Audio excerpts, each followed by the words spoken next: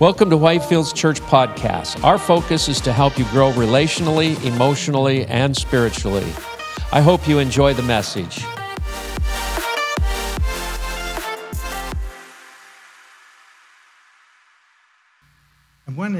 This morning when I was looking over my notes, I felt this impression from the Lord.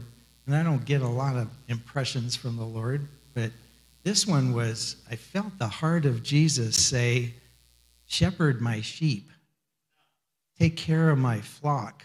And I felt it wasn't just for me, it was for all of us. That, and not just the people who are disciples of Jesus, but everybody that belongs to God, all of his creation. I felt like he just wanted us to love on people, to be an expression of the love of God to all of his creatures.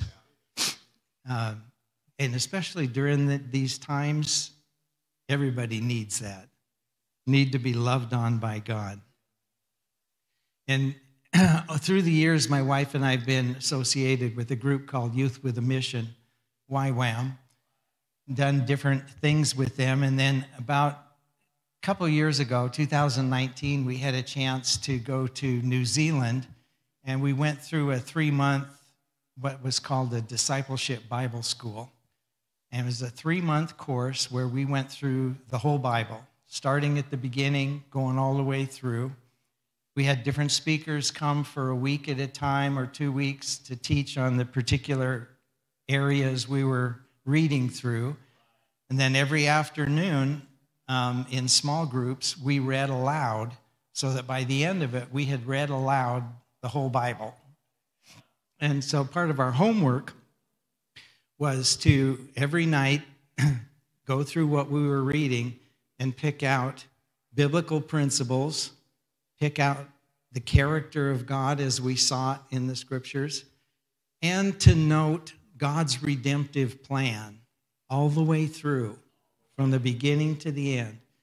And the one thing that I became real aware of is that this is one story from the beginning of the Bible, where the Garden of Eden starts, to the new heaven and the new earth at the end.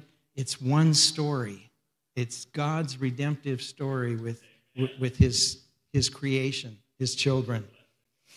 So what I wanted to do this morning, I'm not really a preacher. I got some scriptures I'd like to read through and just take us on a journey through the Bible. And what's the big story?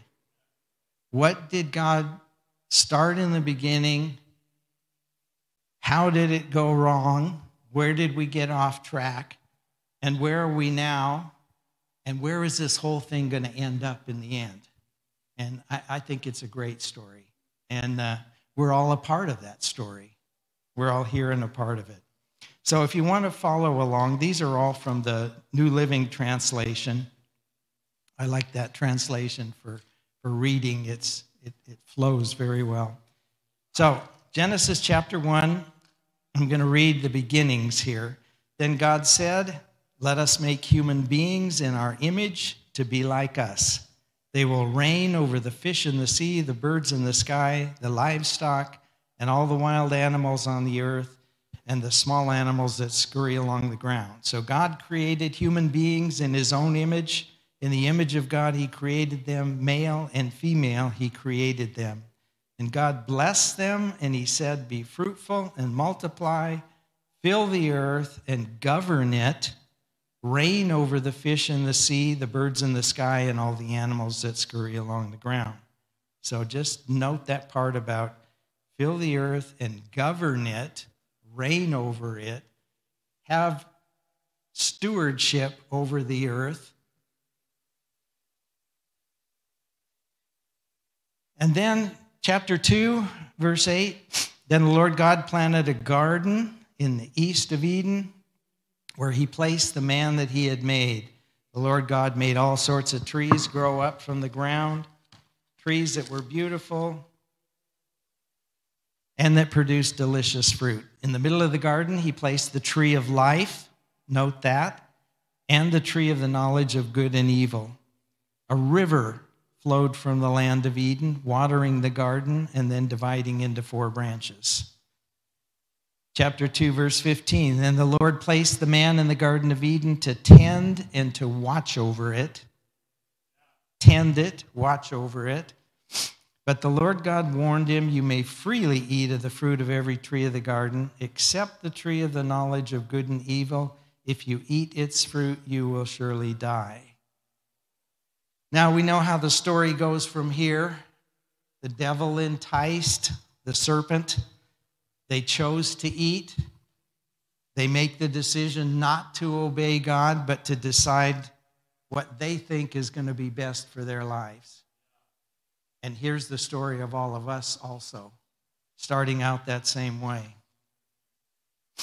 And then it says that God was walking in the garden in the cool of the night, and they heard him walking in the garden and said, hey, where are you, Adam, Eve? So note that too. God was there with them, walking in the garden, talking with them, having fellowship with them, communing with them. Then the Lord said, chapter 3, verse 22, then the Lord said, look, the human beings have become like us, knowing good and evil. What if they reach out and take the fruit from the tree of life and eat it? Then they will live forever. So the Lord God banished them from the Garden of Eden, and he sent Adam out to cultivate the ground from which he had been made. After sending him out, the Lord God stationed a mighty cherub, like an angel, to the east of the Garden of Eden, and he placed a flaming sword that flashed back and forth to guard the way of the tree of life. And really, the reason God did this is to save them. If they ate of the tree of life, now in their fallen state, they would live forever in that state. And so really, it was the mercy of God to banish them from the garden, keep them from eating the tree of life and living forever. So look at what they'd given up. A garden with every plant and tree for food, a river that watered it all, God walking and talking with them in the garden in the evening, and a tree of life. Human beings made in God's image, living together with him in the garden, stewarding or managing all that was in the earth. This was God's original intention for mankind. And I don't think he's abandoned that project. It's gotten off track, horribly off track, but his original intention, I think, is still in place. Psalm 115:16 says that the heaven is the Lord's, but the earth he has given to man. That hasn't changed. The earth he has given to man. So how did it go for man when he left the garden? When he was banished from the garden, when he was left on his own, how did he do? Not very good. Genesis chapter 6, verse 5 says, the Lord observed the extent of human wickedness on the earth, and he saw that everything they thought or imagined was consistently and totally evil. So the Lord was sorry that he had made man and put them on the earth, and it broke his heart. And the Lord said, I will wipe this human race I have created from the face of the earth. But Noah found grace in the eyes of the Lord. You know the story of the ark? God saves Noah and his family. And then he tells Noah, be fruitful and multiply and replenish the earth. It's kind of the same thing he told Adam. Be fruitful, multiply, and replenish the earth. And then in chapter 12 of Genesis, God chooses Abraham. It's an important juncture in the Bible. He chooses Abraham, and he says, Abraham, leave your family and your country and go to a place that I'm going to show you. And he said, I will make you into a great nation, and all the families of the earth will be blessed through you. And Paul brings this up later in, I believe it's Ephesians or Galatians, where he says, it's through his seed that all the nations of the earth will be blessed. Speaking of Jesus, coming through the seed of Abraham from the beginning. So the nation of Israel is born. God will give them his laws for how to live right on this earth, and through them to demonstrate to the rest of the world how a nation that follows the commandments of God will be blessed by God. And you know how some of that goes. Sometimes they followed the ways and the commandments of God and they were blessed, but more often they disobeyed and they suffered the consequences of their rebellion and their sin. It did not always go good for them. But in all this, God hasn't abandoned his plan. He promised all the way through the Old Testament, I am going to send a Messiah. I'm going to send a deliverer. I am going to not only forgive you of your sins, but I'm going to place my Spirit to live inside of you, and this Spirit will lead you and guide you into all truth. And we shall call his name Jesus. You know, as we were reading this in our small groups, we'd been reading all the way through the Old Testament, and reading all of these scriptures about the promised Messiah and seeing the failures of Israel, but God's continued heart to want to draw them back. And we get to the end of the Old Testament,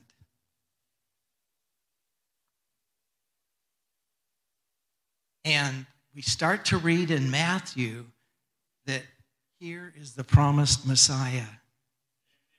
Here he is. This is Jesus. This is the one God foretold from years past. And it was just like a holy moment in that little small group we were in. It was just like, oh, here's Jesus. Here's the one they were prophesying about all those years. Jesus. And make no mistake, Jesus was God. He was Emmanuel. The word Emmanuel means God with us. This was God with skin on, living amongst us. Hebrews chapter 1, verses 1 through 3 says, long ago, God spoke many times and in many ways to our ancestors through the prophets. And now in these final days, he has spoken to us through his Son. God promised everything to the Son as an inheritance, and through the Son, he created the universe. Here's the verse I want you to catch. The Son radiates God's own glory and expresses the very character of God, and he sustains everything by the mighty power of his command. He is the express image of his person. Jesus was God with skin on, visiting us. And then in 2 Corinthians 5, 19 and 20, for God was in Christ reconciling the world to himself, no longer counting people's sins against them, and he gave us this wonderful message of reconciliation. Reconciliation means to bring back together again. You know, God was in Christ bringing people back into a relationship with their Father again. And then catch this last part. He says, so we are Christ's ambassadors as though God were making his appeal through us. I mean, that is sobering. I've thought about this recently.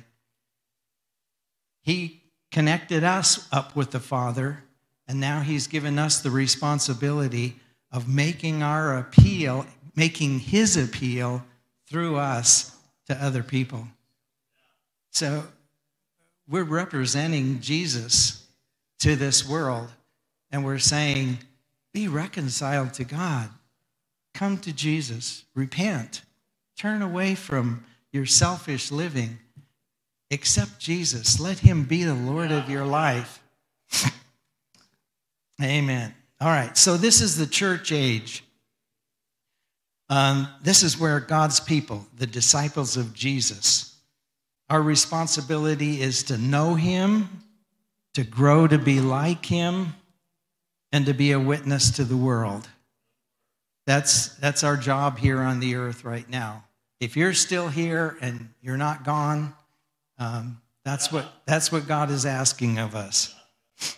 Get to know him, grow to be like him, and be a witness to the world. All right, so here's one of the points I want to get to. What is our hope after we leave this world? At some point, we're all going to pass from this world if Jesus doesn't come back sooner.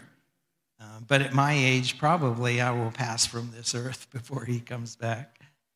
So, what is our hope? What happens when we die, when we leave this body? Where is this grand plan of God going in the end? Because we know that when we die, that's not the end. That's not the end of it. So I'm reading from 2 Corinthians 5, verses 1 to 5. For we know that when this earthly tent we live in, that is, when we die and we leave this earthly body, we will have a house in heaven, an eternal body made for us by God himself and not by human hands. We grow weary in our present bodies, and we long to put our heavenly bodies on like new clothing, for we will put on heavenly bodies. Now get this line. We will not be spirits without bodies. While we live in these earthly bodies, we groan and we sigh. We recently had to dig up our septic lines at our house, do a lot of shoveling. My body was groaning, saying, Lord, can't wait for this new body. New body. All right, we will not be spirits without bodies. Verse 4, while we live in these earthly bodies, we groan and we sigh, but it's not that we want to die and get rid of these bodies that clothe us. Rather, we want to put on new bodies so that these dying bodies will be swallowed up in life.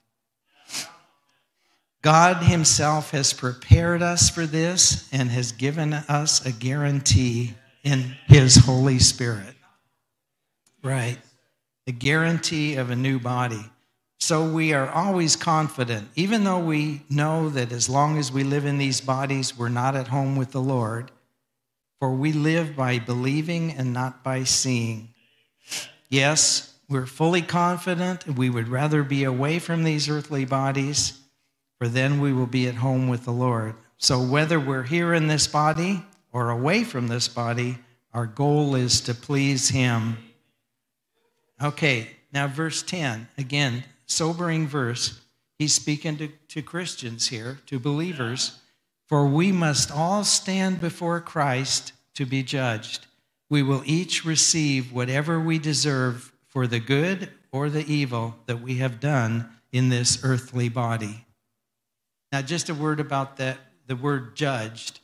Sometimes in our culture, when we hear judged, it's a real negative thing.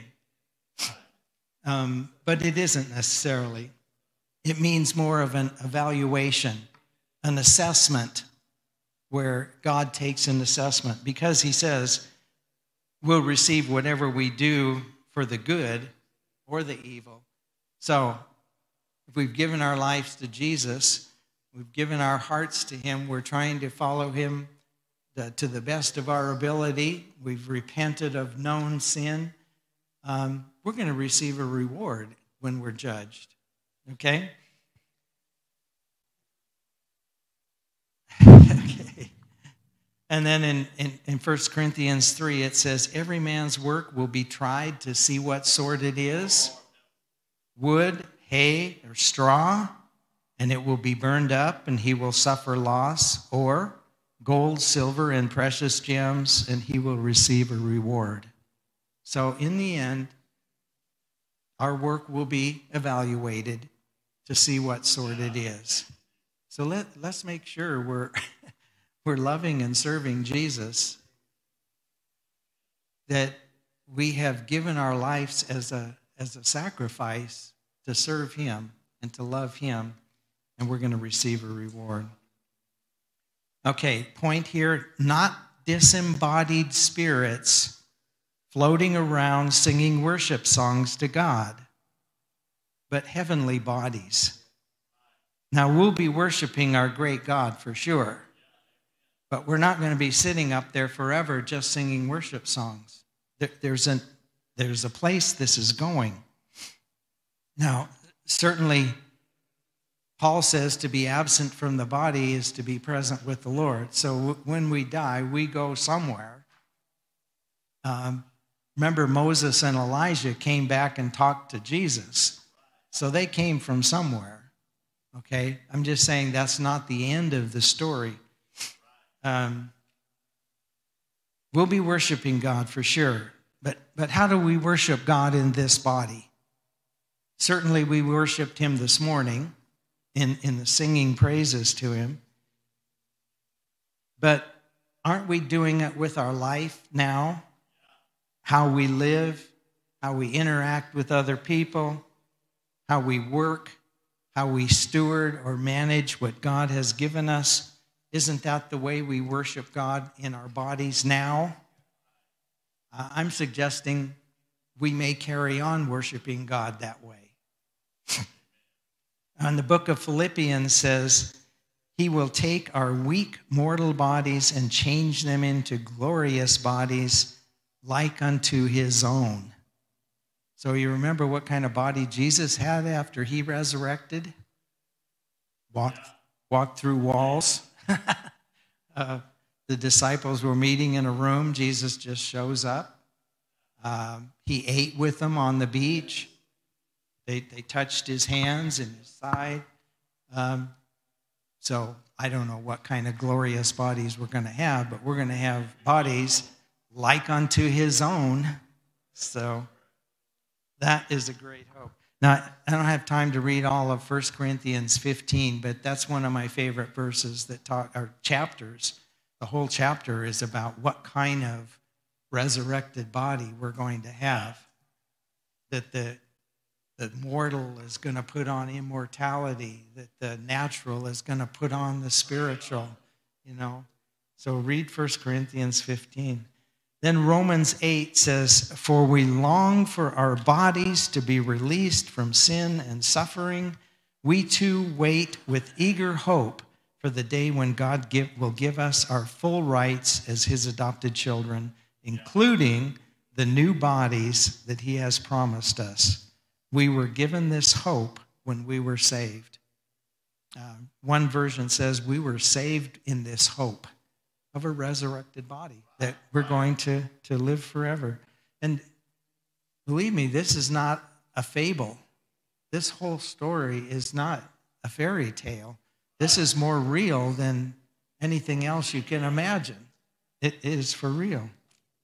So where's this whole thing headed with resurrected bodies and Jesus, it says, returning with 10,000s of his saints? Well, the Apostle John had some visions concerning the end of the age and the age to come in the last book of the Bible, in the book of Revelation. And so I'm going to read some scriptures out of Revelations 20, 21, and 22, the last 3 chapters of the Bible. And this is the revelation that John had, where Jesus and the angel showed him what things were to come. Now, and a lot of it was about battles and had to do with things that Jewish symbolism would understand. But I'm just going to read the parts about what he saw concerning this new earth. Okay? Revelation 20, starting in verse 1. This is good news. Then I saw an angel coming down from heaven with the key to the bottomless pit and a heavy chain in his hand, and he seized the dragon, that old serpent who is the devil, Satan, and bound him with chains for 1,000 years. And the angel threw him into the bottomless pit, which he then shut up and locked, so Satan could not deceive the nations anymore until the 1,000 years were ended. And verse 11, and I saw a great white throne and the one sitting on it, and the earth and the sky fled from his presence, but they found no place to hide. I saw the dead, both great and small, standing before God's throne, and the books were opened, including the book of life. And the dead were judged according to what they had done, as recorded in the books. And the sea gave up the dead, and the grave gave up their dead, and all were judged according to their deeds. So just stop here for a second. Don't ever get the idea, I got saved, Jesus forgave me, and now it really doesn't matter how I live because I'm going to heaven when I die. And don't ever say stuff like that. It does matter how you live. Jesus didn't just come to save you from the penalty of our sins. He came to save us from our sins. He wants us to be conformed to the image of his Son. So this whole period of time now, we're in character development. God is wanting to make us like himself, make us like his own. So it does matter. He doesn't see you through rose-colored glasses. Okay? Yeah. Let's see. Okay. The sea gave up the dead, and death and the grave gave up their dead, and all were judged according to their deeds. Then death and grave were thrown into the lake of fire. The lake of fire is the second death, and anyone whose name was not recorded in the book of life was thrown into the lake of fire. Revelations 21, verse 1. Then I saw a new heaven and a new earth, for the old heaven and the old earth had disappeared, and the sea was also gone. And I saw the holy city, the new Jerusalem, coming down from God out of heaven, like a bride beautifully dressed for her husband. And I heard a loud shout from the throne saying, "Look, God's home is now among his people." Good news. He will live with them, and they will be his people. God himself will be with them. He will wipe every tear from their eyes, and there will be no more death, no more sorrow, no more crying or pain. All of these things are gone forever. Yes, Lord. And the one sitting on the throne said, "Look, I am making everything new." And then he said to me, "Write this down, for what I tell you is trustworthy and true." And he also said, "It is finished. I am the Alpha and the Omega, the beginning and the end. To all who are thirsty, I will give freely from the springs of the water of life. And all who are victorious will inherit all these blessings, and I will be their God, and they will be my children." Hallelujah. Living with God forever. On the earth, whatever that new earth is, whether it's this earth that becomes changed or whether it's a completely new earth, God comes down out of heaven to live with us forever. Jesus said to pray, when you pray, "Lord, your kingdom come, your will be done on earth as it is in heaven." The earth he has given to man. Then the angel showed me a river with the water of life, clear as crystal, flowing from the throne of God and the Lamb. It flowed down the center of the main street. So again, we have a river. On each side of the river grew a tree of life, bearing 12 crops of fruit with a fresh crop each month, and the leaves were used for medicine to heal the nations. So we've got a river, we got the tree of life. No longer will there be a curse upon anything, for the throne of God and of the Lamb will be there, and his servants will worship him. And they will see his face, and his name will be written on their foreheads. And there will be no night there, no need for lamps or the sun, for the Lord God will shine on them, and they will reign with him forever. Look, verse 12. Look, I am coming soon, bringing my reward with me to repay all people according to their deeds. I am the Alpha and the Omega, the first and the last, the beginning and the end. Blessed are those who wash their robes. Now that's allegorical. Washing their robes in the blood of Jesus. That's what it means. Washing themselves with the blood of Jesus. They will be permitted to enter through the gates of the city and eat the fruit from the tree of life. All right. So compare what God started and where it ends up. God living with his people, the river, the water of life, the tree of life, reigning with Jesus, tending to, stewarding the new earth. What God started in the beginning, he's going to finish. The Garden of Eden and the new heavens and the new earth are bookends with God's redemptive plan being everything in between. Bookends. The Garden of Eden, the new heaven and the new earth, and God's plan to bring his people back to himself. He's not going to fail at this. It's going to come about as he planned. So, for application, my wife does a lot of inductive Bible study, and application is like the last part of it. You got to apply what you hear to your life. Jesus said, he gave that story about the wise man built his house on the rock, the foolish man built his house on the sand, and the only difference between the two of them, they both heard the word of God. The wise man did what it said, and the foolish man just heard but didn't do.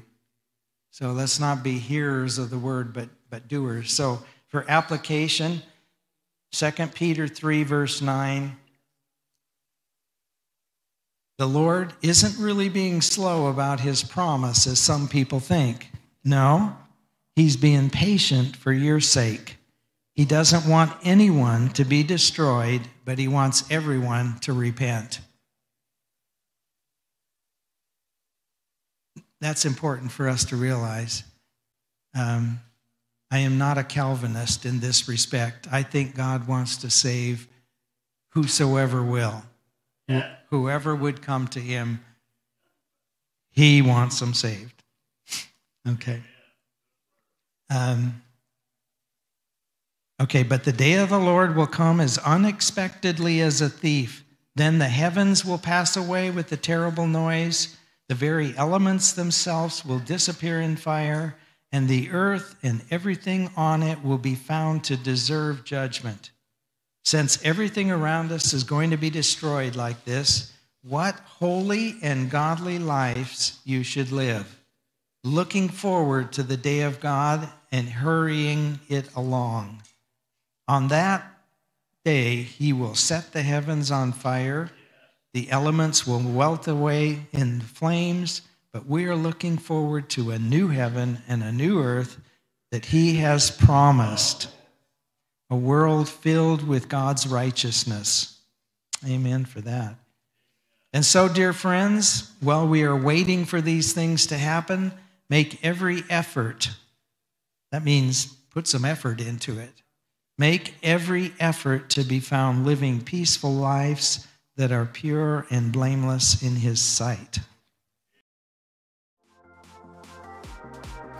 Thank you for joining us today. Please make sure to subscribe to our podcast.